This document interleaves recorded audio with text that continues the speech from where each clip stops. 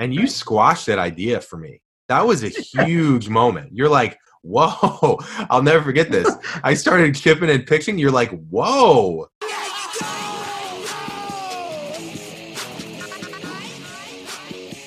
And welcome back to another Par Train. I'm your co-host, Evan Singer. We got Matt Cermak here as well. What's up, my man? Good to be back. We're rocking and rolling. You know, this episode is, I think, going to be a favorite. I can already tell it's going to be something that a lot of people benefit from because it's something a lot of people don't talk about. But before we go to the short game, thank you guys for listening.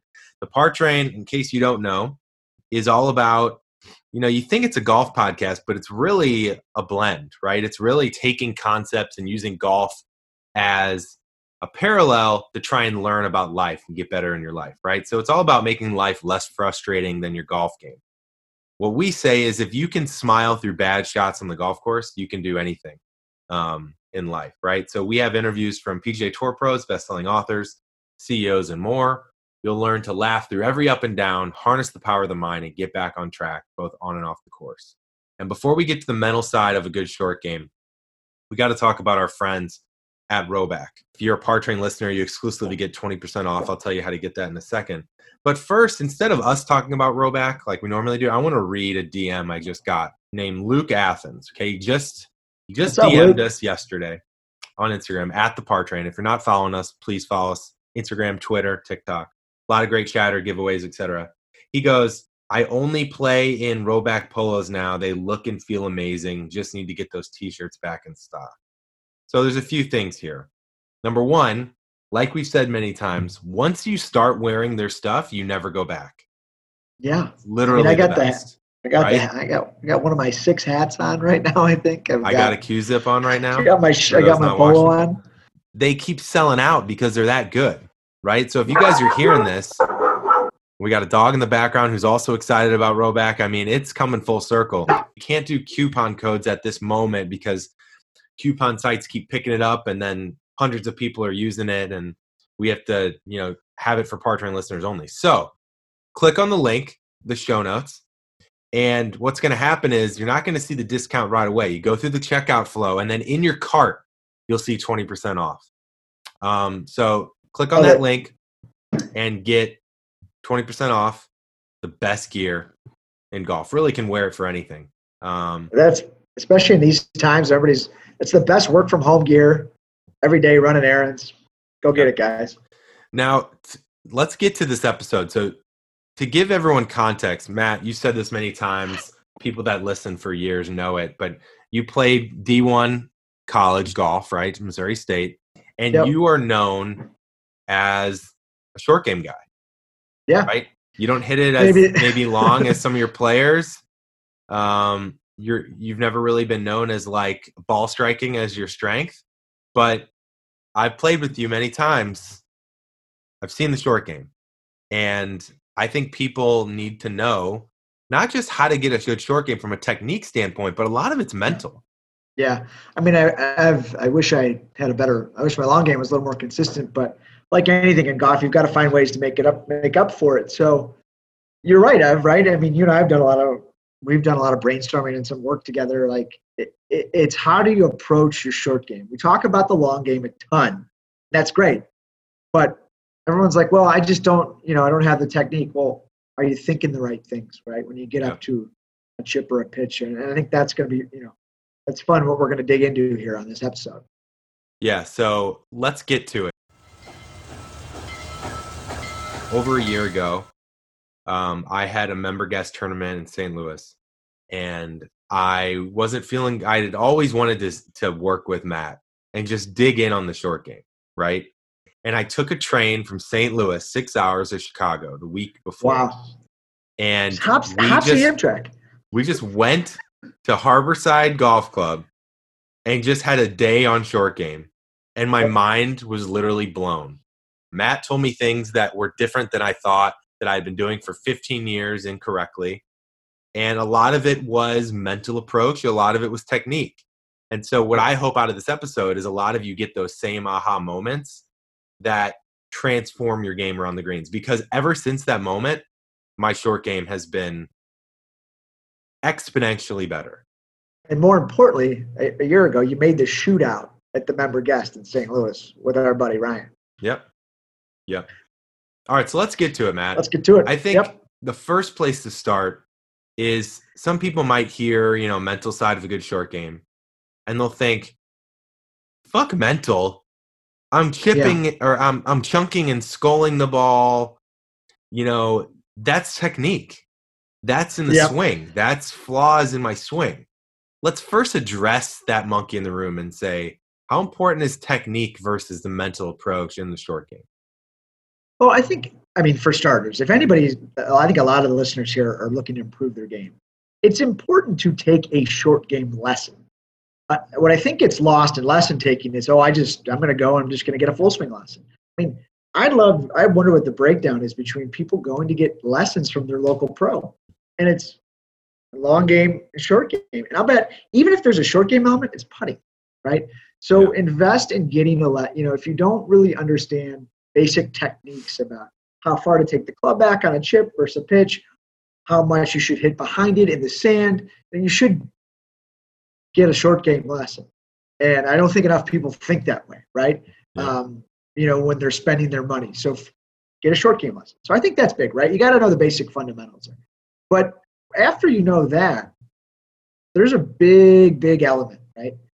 When you get up to a chip or you get up to a pitch, first thing, what I think we talked about was you've got to look at the lie. Yeah. The lie dictates everything. Yeah. It dictates your technique. It dictates your strategy. And ultimately that, how you're going to execute. And I think that's something I learned from a very, very young age. And, whenever you and I were talking about short game and working on short game, I thought we had quite a few good moments and interesting conversations about that, especially based on your experience with approaching short game. But for me, the lie, and, in the fairway too, is the fairway cut long? Is the fairway cut short, right? And then when you get to the rough, is it buried? Is it sitting up? And then that's where it all starts. Yeah, that was a moment. That was an aha moment for me because it was very minor in the sense of it's just a thought difference, right? It's a strategic difference in the sense that instead of walking up to a chip or a pitch, what I think most people do, what I used to do, is you're thinking a lot about your technique and you're thinking a lot about what not to do. And so you're either looking at the hole, you don't really think a lot, and you're like, God, I really hope I don't chunk this or something like that. And then you hit it and, whatever the result is, it goes long, you chunk it, whatever. I thought it was a very freeing moment when I started approaching things like, okay, here's the example you gave me, Matt, in our session, right? You said, if it's a good lie, if it's sitting up, it's a sweep. I think you call it a sweep, right? Yeah. Or brush, same thing. Or brush, yeah. Very simple, back and through. Keep everything quiet. We'll get to that in a second. You can use your hands and your arms and your wrists and do a nice smooth sweep and just let the club do the work, right? That's very different than it being sitting down a little bit and you got to gouge it, right? That means you gotta, the club's basically you're hitting down on it. The club's basically stopping after it hits the ball, right? You're punching it out, basically. You're getting steep, punching, popping, right? You got to go, if the ball's sitting down, you got to go after it. Got to go after it, right? And I think that was so freeing because now I'm going to the member guest, right? And my focus mentally, it's funny how this happened automatically. My focus went from, I don't want to mess up this shot or thinking about that water long, with a potential skull to, all right, what lie do we have? All right, it's sitting up. That's a sweep or a brush, right? And then I was so focused on what I was trying to do. And we've talked a lot about that in mental game episodes about the power of verbalizing and the power of really thinking through what I'm trying to do. And that little tip really helped me. I remember talking to you after the tournament. I feel like it just put you at ease. Yeah. Right? Totally. Right? Yeah, it totally put me at ease. And so I think it's So it was let like me hit step on one. You had a new step one. Yeah. Right? Yeah. And so that was key. I think the second piece of this, that was maybe the biggest aha moment. And this is funny because I've played, you get matched up with people, and I got matched up with a guy last week. We were playing this little executive course in LA called Westchester. I haven't played Twilight Golf in a long time, and we teed off at like 5 p.m., right? It was fun, just a casual Love round. that. And this guy hadn't played golf in 5 years, was picking it back up. And, obviously you see a bunch of flaws, and I'm not going to say anything about a swing unless someone asks me. So I don't necessarily consider myself an expert, but around the greens, it's funny, right? It made me remember how for literally 10 to 15 years, I used to think the short game was a bite-sized version of my swing, right? And so as someone that has struggled with finding a good takeaway, right, kind of always tweaking and honing in on my takeaway, that was leading to me having a different short game feel all the time. So I felt like I was constantly resetting, reinventing the wheel I would go, let's say I'm finding something new at the range. I would then think, okay, I wonder how this translates around the greens. And you squashed that idea for me. That was a huge moment. You're like, whoa, I'll never forget this. I started chipping and pitching. You're like, whoa, your whole body is moving right now. Like you're hitting a full shot. Like you're ready to hit at 150, like draw it in there. And I had no idea. Right? And you're like, whoa. Keep it quiet. Right? I think the big thing, and add some feel to this. Yeah. Right? You were kind of, and obviously it's good to think about your big muscles when you're hitting full swings, right? Yeah. But like short game is about feel and about touch and about creativity.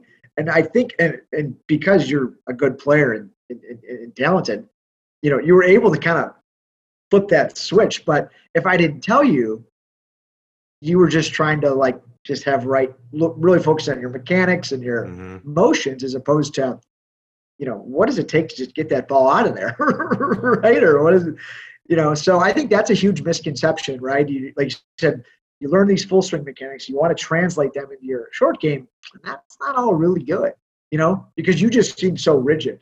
Like you're a one-trick pony. I think we turned you into a 10-trick pony, maybe a horse, 10-trick.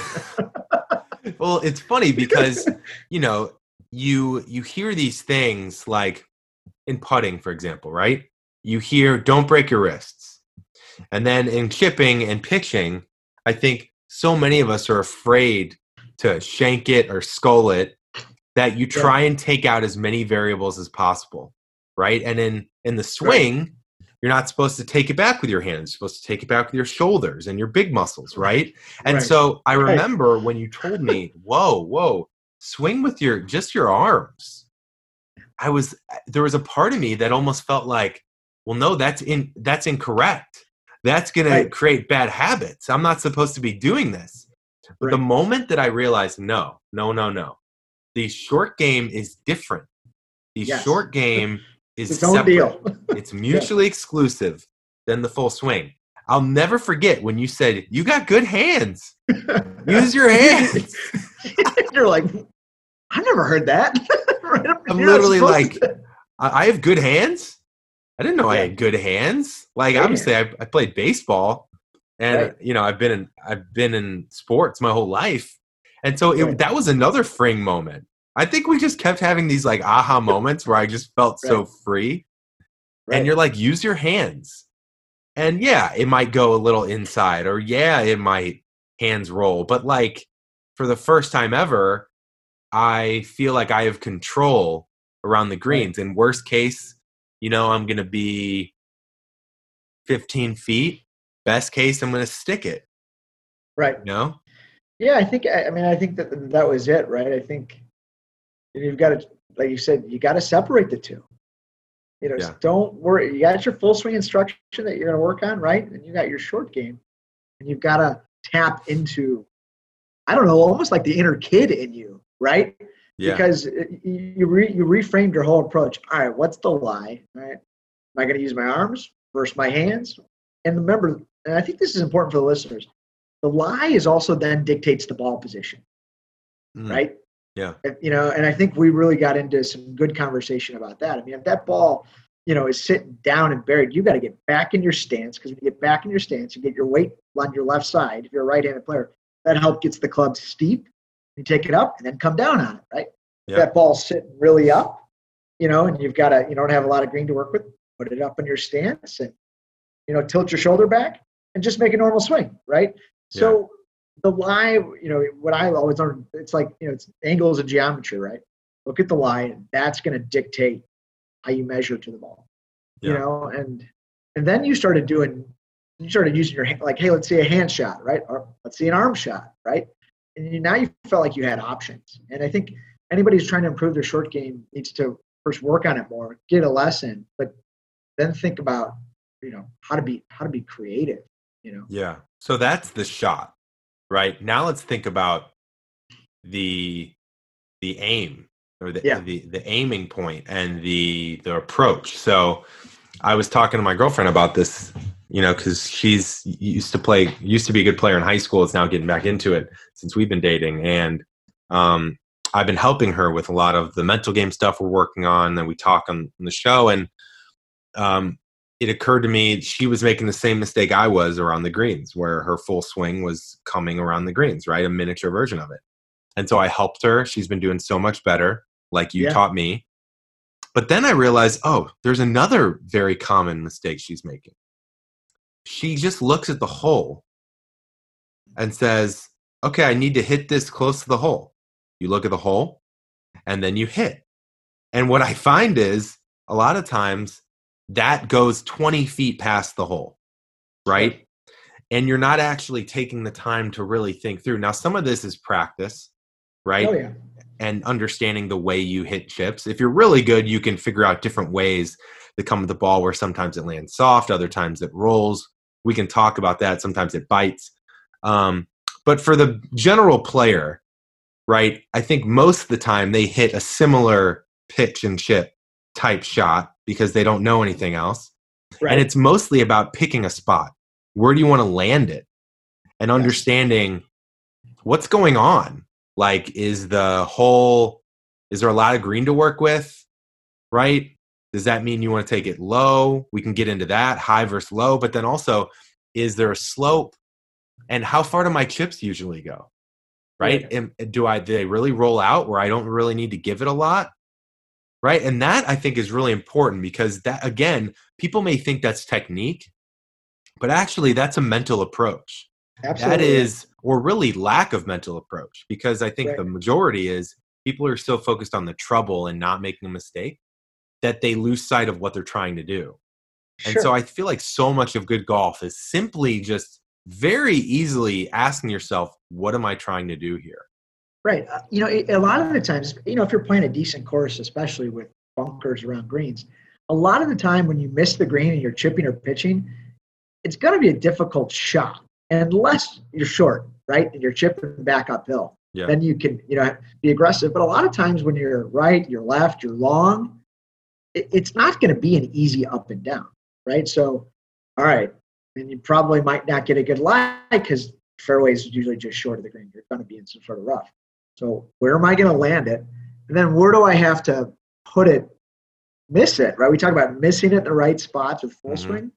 But where does it, if it doesn't get close, where do I need to putt from? Because, too often when you just think about the hole, you're going to get aggressive. You're going to chip it off the green, right? I think sometimes we put too much pressure on, just trying to chip it so close and we end up making double bogey, right? So that chipping it to 10 feet, gives me a chance for par and, taking double out of the equation, right? Yeah. But where am I going to land it, right? And where can the ball not go, right? It's just like, chipping it to bigger areas, right? Everybody wants to go right at the flag, but if there's more green to the right and you aim just a little bit to the right, you have an 8 or 9 footer, but maybe you pull it a little bit, like and he ends up real close, So that frees up the mind. To me, what it comes down to, if people can just do these two things, I would guess and say you could shave at least 4 shots off every round. If you, before every shot around the greens, obviously full swing too, but since we're talking about short game, around the greens, what am I trying to do? How do I give myself a chance? Right? And what I mean by how do I give myself a chance is this is the thing that pros do the best. Meaning, you see this on TV all the time. Let's say DJ hits it long, right? Thick rough, sloping back to front. So the flag's in the back. So you got no green to work with. You're in Olympia thick was rough. a great example this past week where, Yep. greens were firm, rough was thick. Yep. And so a lot of times you see in this moment, the pro hits it 30 feet past the flag. And you think to yourself as a fan, well, that was terrible. And then you hear the announcer say, well, that's the best he could do there. But what that really means is, yeah, they're incredible players. If they really wanted to try and hit a really delicate shot where it lands right on the fringe or hits in the rough and then bounces out to like 3 feet, they could probably do that 1 out of 10 times. Right. But the downside of catching it fat and leaving it in the rough, now they have to get up and down for bogey. Right? So now doubles into play. And your mind's already then starts spiraling. So then you're trying to solve the next time you pitch to not do that again. So then you hit it really long, right? Now you got a tough 2-putt. So I guess the point is that take what it gives you, right? And so what I mean by give yourself a chance is put it in a place. I make bombs sometimes. I'll make a 20-footer. Sure. You didn't expect that. You didn't necessarily think you would. But because I left myself that, I gave myself a chance. So if you give yourself chances and you know what you're trying to do, I think you're going to be exponentially ahead of most, regular players. I think this is a good way to look at it. I know you like to set many goals for yourself too when you're playing around. If you're shooting 80, not you, but just anybody, if you're shooting 86, but you think you should be shooting 82, think about what's happening around the greens and where you're losing strokes. So, or if it's 94 and you think you should be shooting 89. When you have those kind of tough pitches and chips, make a goal. Hey, I'm just going to put this.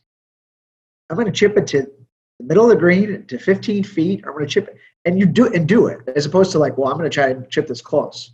Like actually have a concrete plan and then count up how many times you did that. And, that's how you take double bogey out, right? Where are you going to find those 4 shots? Yeah. You're going to find them. Look, sometimes off the tee, if you hit it out of bounds, you hit it in the water, you're going to make a double. But you can't be making doubles around the greens. And it happens because people don't have a plan. Right. Right? And they're so focused on getting up and down for par. You'd be surprised, like you said. You can roll in a 12-footer. You can roll in but that for sure you could 2-putt that. Right. So, I would really, advise people to just really get free up their thinking, think a little outside the box on chipping and pitching. Take your medicine. The example about the pros is great. Yeah, I love that. When I was working with TaylorMade years ago and Hank Haney joined their staff and we were building out a digital platform for him for people to learn and get better from.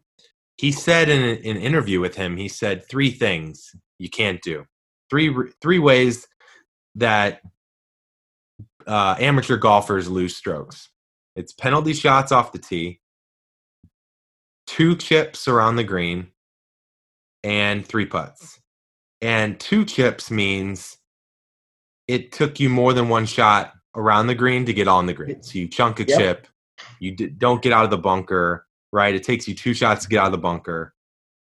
I think a lot of people listening can probably empathize with 2 chips, right? And 3 putts. And 2 chips, I think, is the easiest one to eliminate. Because to me, 2 chips is more mental than you think, right? Because, Matt, it's interesting. Some people might have just thought when you said this, aim to 15 feet. Like, that's no way to play golf. Now I'm playing it way too safe. I'm playing defensive. I'm playing not to make double. Yeah. But I think what you mean is, as an experiment, it would be interesting to say, if you took a round And instead of you trying to chip it close every time, if you tried to chip it to 10 or pitch it to 10 feet in the middle of the green, I bet you'd save 4 shots just For as an sure. experiment. I mean, it's easier to chip to bigger targets, right? Yeah. Now, and like I said, I'm not saying if you have a short chip, if you're in the fairway or if you're 10 feet away, don't try to chip it in to make it. But it's when you have these tougher chips and you have these tougher pitches, Yeah. when the greens are a little smaller and when the rough's a little deeper, or if you're in the bunker for that matter, just, make it a little easier on yourself. And the less doubles we make, the less stressed out we're going to be. Right? Well, speaking of stress, right, a lot of times when we've had people on this show and they talk about mental approach and what the pros do, a lot of it is risk mitigation, right? Yep. And so you see the pros pick a club and aim to the fattest part of the fairway. They do the same thing with the greens. Yep. Right? And so I think it's really important to think about. It's when I don't know if a lot of people understand it when you listen to a pro after the round and they say, they're really thinking their way through the course. Right. Course management is something that takes a while because I think people spend so. It's hard to say, well, I manage that course when I'm barely hitting the ball, right? And I'm chunking it and I'm sculling it and I'm starting out, right? And I get that. I think, you got to get to a place where you feel like you can hit the ball somewhat consistently. But I think the beautiful thing about this conversation is it doesn't matter what handicap you are. Right. You can fix these things around the green. 100%. If you play enough and, you're a beginner player, but you understand, the motion to chip it, right? Well, if I tell you to chip it there, in that narrow spot, right, right near the flag, or if I tell you to chip it there, there's more room. I can bet that, you will feel more comfortable at ease to try to hit that shot, right? Yeah. And then as you get better at doing that, you can find ways to be more aggressive throughout the round. But it's about, especially when you're starting out and you're playing golf, it's about how many times you can hit the ball solid, right? And that goes for chipping, pitching, and bunker too, because a lot of times those are the toughest areas. So that's a mini goal, right? Like, man, well, you know what? I chipped it to 15 or 20 feet, but I hit it solid, right? You know what I mean? I didn't, because too often or not, your mind just, you see skulls and you see chunks, or you see a couple chunks and then a skull. So I think like you said, anybody can take this kind of theory on chipping and pitching and put it into their game tonight at Twilight. Let's talk about high and low for a second, because I think this is another area that a lot of people struggle with, especially, high handicappers, is, again, it goes back to the same idea. What do I have in front of me? Yep. The lie, but also the shot. So do I have a lot of green to work with? Is it just off the green and the pin's in the back and I got a whole green to work with? Or is it in the front with a false front? Yep. Right? And you got to go a little bit beyond the flag. Like, first, it's that.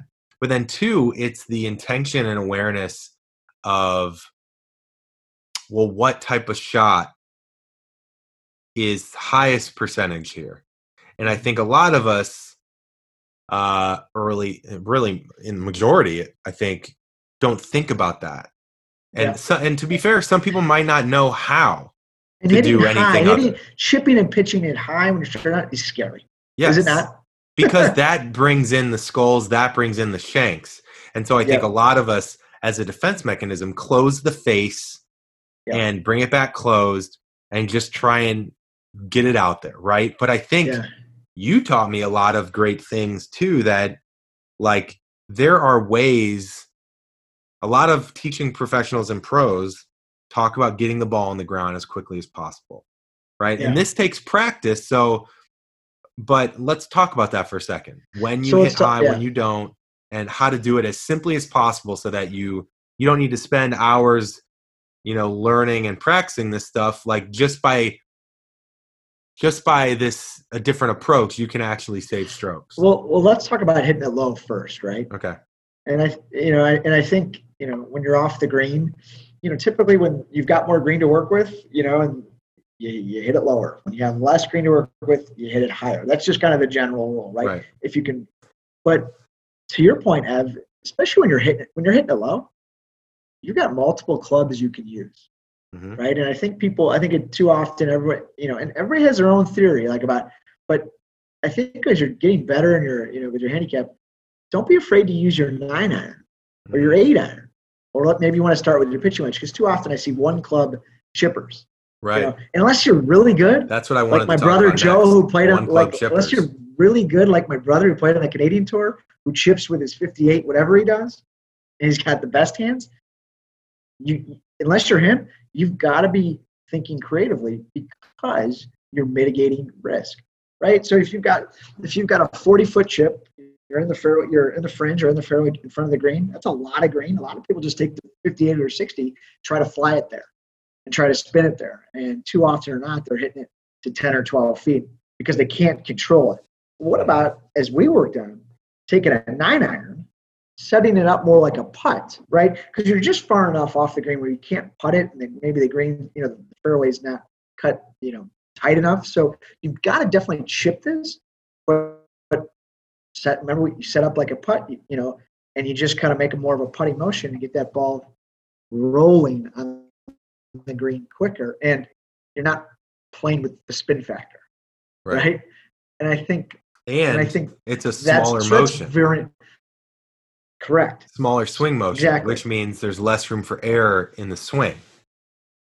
You like big muscles. It's much more of like arms, kind of your arms and your shoulders, just kind of rocking. And, you take a 9-iron, it's just gets a little high to land on the green, but it rolls, right? Yeah. And you really take the skull and the chunk out of play. Yep. That is because when you're trying to hit, spinner 60s all the time, or carry it far to a certain distance, it's just a tougher shot to do. It's a tougher shot for me to do. Too often or not, people aren't practicing with their 9-irons, with their 8-irons. If it was 70 feet, say you have a 7-iron par 5, you hit it close in 2, take a 7-iron. And it's the same shot, right? Because that ball needs to travel even further, but you want to get it on the ground even quicker, right? Because a 9-iron, you'd have to fly it even, maybe a third of the way. Right. So, I think when you're chipping low, you've got a lot of clubs to pick from. Obviously, we can talk about chipping high, and you got to use your 58 or your 60. Right. But that's fun too. When you get up to a shot, right? You're like, oh, use it. I can use a 9 here. I could, Let's talk about comfort for a second. Yeah. You touched on it a little bit earlier, but comfort has a big thing to do with this, right? Because I think people have heard this many times. We're obviously not the first people to talk about this. It's very common to say, get the ball on the ground as fast as possible. But I think the reason why most people don't do it is either ego or lack of comfort. Meaning most people grab their sand wedge around the greens, and that's what they know. That's what they feel comfortable with, and they do that. The other is ego, where you don't want to sometimes, for better or worse, you think it's sexier to fly it there because everyone else is, and you. I'm going to stop you there for a second. Do you really? And I'm not being snarky. Do you really see that? Like, do you think they're okay? Yeah. No, I'm just curious based on because guys you play with or people that you talk to. It's interesting, Yeah, I think sometimes it can come off like either a little bit scared or a little bit like a cop-out to take, I've seen guys 30 yards off the green bump it up. And then the players say, like, oh, like guys are, oh, what the hell is that, right? Yeah. Like, But here's the ironic thing about it, though, Matt. When someone bumps a shot like that on the ground 30 yards off the green and they put it to like 5 feet, it seems to get the best reaction, though, when you do it well. That's the funny thing. Yeah. And I think it's because not everybody feels comfortable with it. It takes so a long when someone does it well, shot play out. Yeah, I think there's a little bit of like envy and appreciation for it because I think people know, like for example, me, right? Yeah. I feel more comfortable right now using my wedges, so 60, 56, and 52. But I would say I don't use my 52 that much. I'm more comfortable with using my 60 and 56, but then I put it in front or in the back of my stance, and I can use my hands to roll it or fly it. Right. I don't necessarily feel like I need the 9-iron, but I say that to you because I don't practice the 9-iron, and I rarely do it. So in a round, I would much rather manipulate it with my hands and roll it out with a 56 or even my 60 and in that's the back fine. of my stance. Whereas I feel like I lose a little bit of touch, probably just because I'm not as comfortable with the 9 right now. Yeah. Well, I think, and look, it's all about feel. It's all about preference. It's all about what you can do the best. But for guys that are struggling with the really bad miss, with chipping and pitching, occasional skull, or they're thinking about the chunk, using the 9, for example, just takes that out. Very small motion, really light. Yeah. And so you've got a whole arsenal kind of clubs. It can be a pitching wedge. And look, if you're obsessed with using your 60, well, maybe you start with your 54, right? But like just kind of working down with your clubs just to get that ball on the ground and eliminate. Yeah, try and stick it, 10 feet, 5 feet. But so that's for low shots. High shots, I thought we had an awesome experience, working on high shots. So for good enough players, especially when let's say you're behind a bunker, right, and you got to really pop it up and get it on the green. Too often, or not, everybody's trying to do the flop shot, the classic flop shot of, that we see on TV, and it's you open your stance, you open your club face like this, and you try to take it straight up and just get on. Flop shot's got to be the scariest shot for amateur golfers, right? And I think we worked on a very simplified version of that, right? We took one. Well, we didn't open our stance. We didn't really open the club face, and we didn't think about taking it up with our hands, right? Yeah. So I wish I could. I'm not a certified short game expert, but if I did a video of this, it might help. But here's the situation: you're behind a bunker. You've got probably 15 feet of green to work with. You got to just get this up and on the green and give yourself a. It's hard to get this close. What we did instead, Ev, and you can kind of talk through it after I say this, but all right, it was a good lie. We put it up in our stance. We played it off our front foot, right? We took the club and we kept it pretty square, and we tilted our shoulders. Okay? That was our setup. And then we just made a normal pitching swing. We didn't think about manipulating our hands straight up. We just took a normal swing, and it popped right out. Right? Yeah. Do you remember my reaction? You're like, what is this? Like, I think I just started laughing. Because I'm just like, I thought I had to remember how I got real squatty and I had the face wide open and I was swinging like a full swing, like a bunker shot. Right. Like you're going to hit some explosion, 20-yard bunker shot. And you're like, no, you just, and actually this is a perfect segue into what I wanted to talk about next, which is body stillness versus a lot of, you'll see on Instagram and others, the pros and teaching professionals talk about continuing rotation, having your chest follow the ball. But it's funny. I think that actually hurt me. I think me personally, I already was doing way too much rotation because, again, trying to bring my swing around the greens. Right. What you did. Yeah. Go ahead. I just think, because I don't want to trick the listeners here, that I'm not talking about it's shifting your weight versus body rotation. Right. You absolutely, in every shot you hit, whether it's high or low, your weight's got to go to your left side. We're always shifting our weight, but that's simplifying what you're describing in your experience. And look, maybe this is just more of a so this should be really helpful. When I was at my member guest in the shootout, right, hundreds of people watching us, sudden death elimination, you're playing where people are getting shots. It's alternate shot. My partner's a scratch player. Any shot that goes wayward in those scenarios, you're pretty much out, right? There's more pressure in that moment than maybe I've ever had in my golfing career. It's the closest thing I've had to playing, real competitively. And when I was under pressure and I'll never forget this shot. I was probably 50 yards off the green.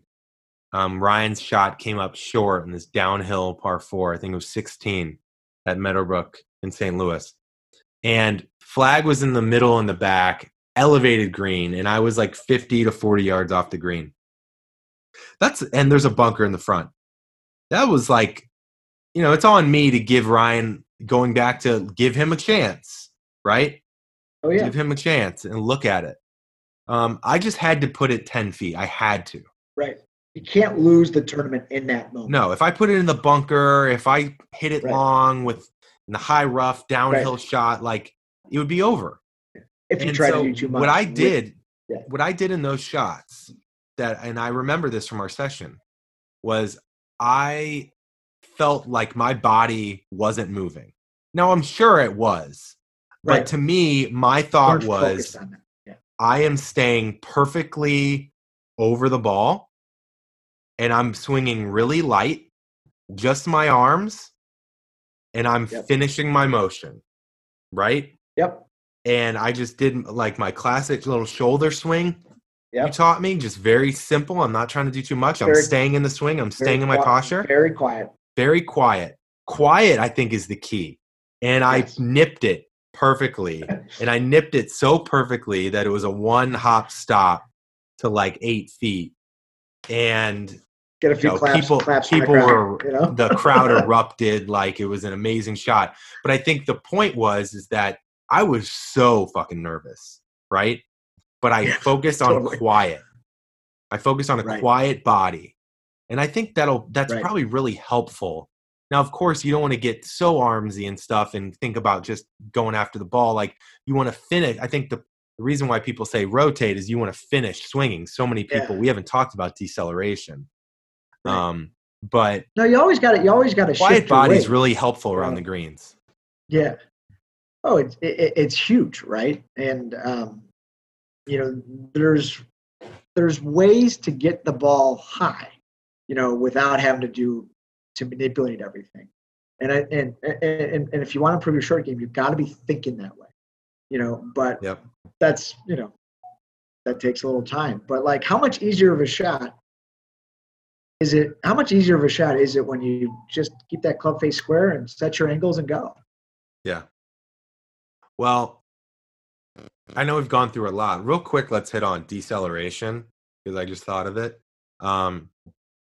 If in case you haven't heard that term before, I'm sure most of you have, but in case you haven't, it's basically the classic amateur move is you're around the greens, you take probably a bigger backswing, and you slow it down after it gets the ball. And then what happens is you chunk it or you skull it because you come off of it, and it creates a lot of issues, right? Before we go into like the technique and the mental side of it, I'm just curious the why of that, right? I think it's fear. A lot of teachers, unfortunately, teach this like clock sequence where you got to take it to 3 o'clock, 6 o'clock, and it really revolves going back to the transfer of the full swing into your short game, right? That's I think the key. And you just take all the feel, all the creativity out, and you're creating this slow, big, non-aggressive motion where, Phil did his short game videos like 10 years ago. I think you can find this on YouTube. He talks about that 40 or 50 yard shot, and you got to get your weight on your left side. It's a shorter, more aggressive, transfer your weight and finish shorter. Like it's a good, I don't want to say quick, but it's a faster, more compact motion, and that's how you transfer your weight. When you take it back further and you're trying to be smooth, that's where the deceleration comes from because, it's not a very even motion, And again, look, shorter the swing, your weight's already set on your left side. It's actually more of a mitigated effort too, because the ball is going to come out lower, more driving, and have spin. Yeah. So it's a teaching thing. I really believe that. Yeah. I think for beginner players, it's an easy thing to teach because it doesn't seem complicated, but you won't get better from it, right? You won't be consistent from it. Yeah. Deceleration comes from fear, but I also think it comes from not thinking about the right mechanics. Yep. So if we could wrap this up and give someone a few takeaways from everything we talked about. To me, the big takeaway from our session was short game is not a miniature version of your full swing. And it's let the lie dictate what you do, right? A simple sweep, or you go after it and hit down at it. Right. Or if it's not, or high. Yeah. Yep. And you let, so it's those two things mixed with what am I trying to do and what gives me the best chance? What gives me a look at a putt, at a par, or a birdie, whatever it is, or a bogey. And the last thing I'll say for our listeners who are looking to find those 3 or 4 strokes, to shave those strokes, focus around the greens on those difficult chips and pitches, hit it to bigger areas, give yourself a chance for par. Yep. You'd be surprised what you're going to do. And I just realized, Matt, before we wrap up here, some people might be thinking, this was a mental game about short game. We haven't really talked about putting. Not yet. And maybe we should do a full one on putting. But let's give a little taste. I think putting is a lot technique too, but maybe I think distance control is one of the biggest issues.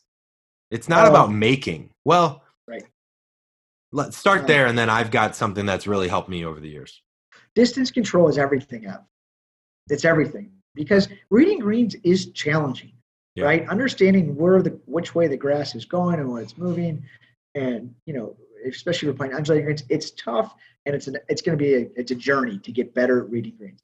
But when you're practicing, you need to practice 20 to 40 footers for the majority, especially as you're if you're if you're a 15 handicap, if you're a 20 handicap, because it gets back to just +3 putts, right, and you might be the greatest green hitter, but if you have no feel, the only way you get better at feel is just getting 10 balls on the practice green and spending an hour.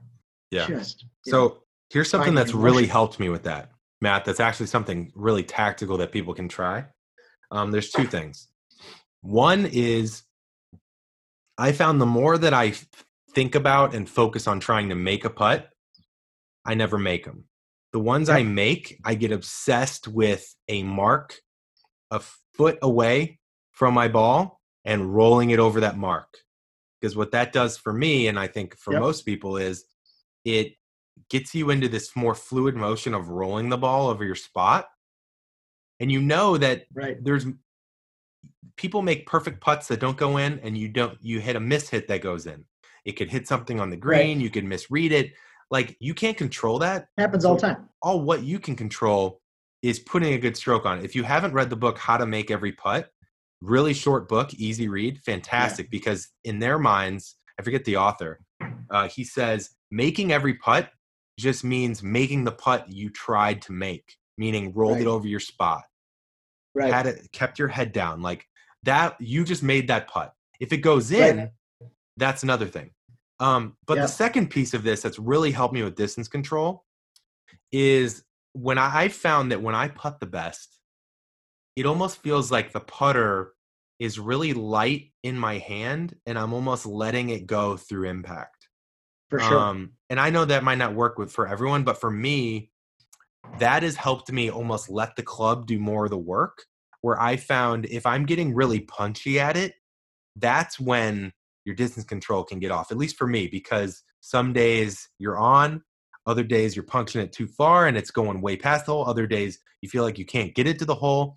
I don't really have those issues anymore because I'm much more letting the club do the work, and me letting go of it or feeling like it's really light in my hands helps me do that. Oh, for sure. I think when you talk about finding a spot, and if a little mark or spot's too tough for some people, putt to an area, right? You read you just putt to a little area, and that kind of like frees things up for you.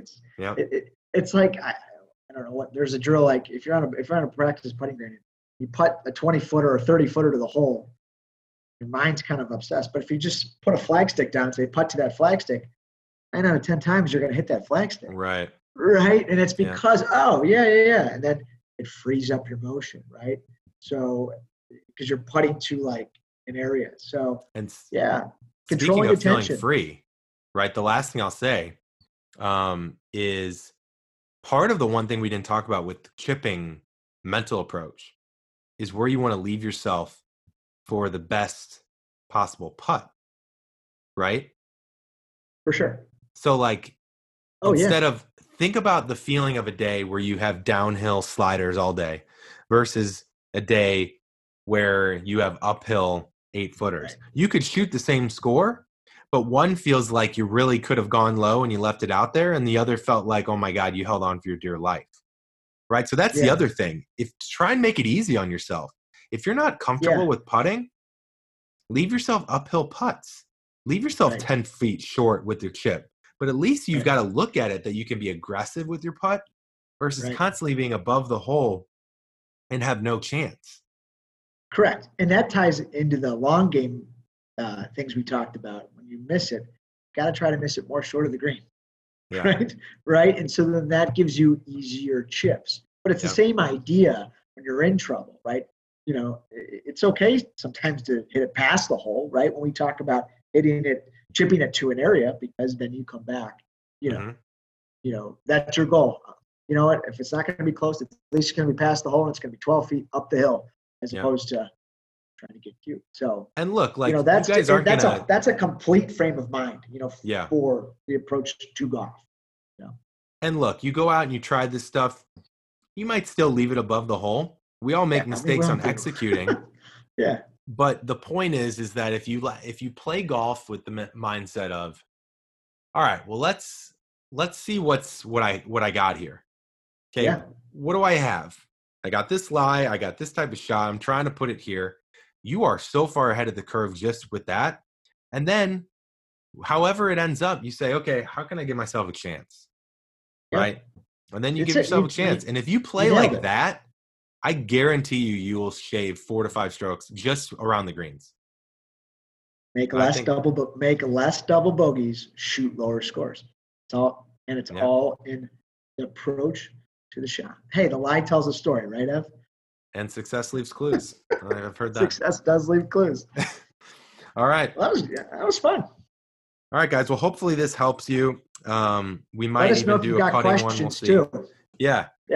Hit us up on Instagram and Twitter and even TikTok at the Par Train, and send us in your questions, DM us, tweet at us, and we can do mental game mailbags and different things. We can do some little instructional videos. It's really helped me, so I hope it really helps you guys. But verbalizing really does help. So great stuff. All right. Well, everybody play well. This will come out on Sunday with the Tour Championship, so hopefully that's good. And go to Rhoback, go to the link in the bio, and get yourself 20% off the best gear in golf before it sells out. Love it. See you guys. All right.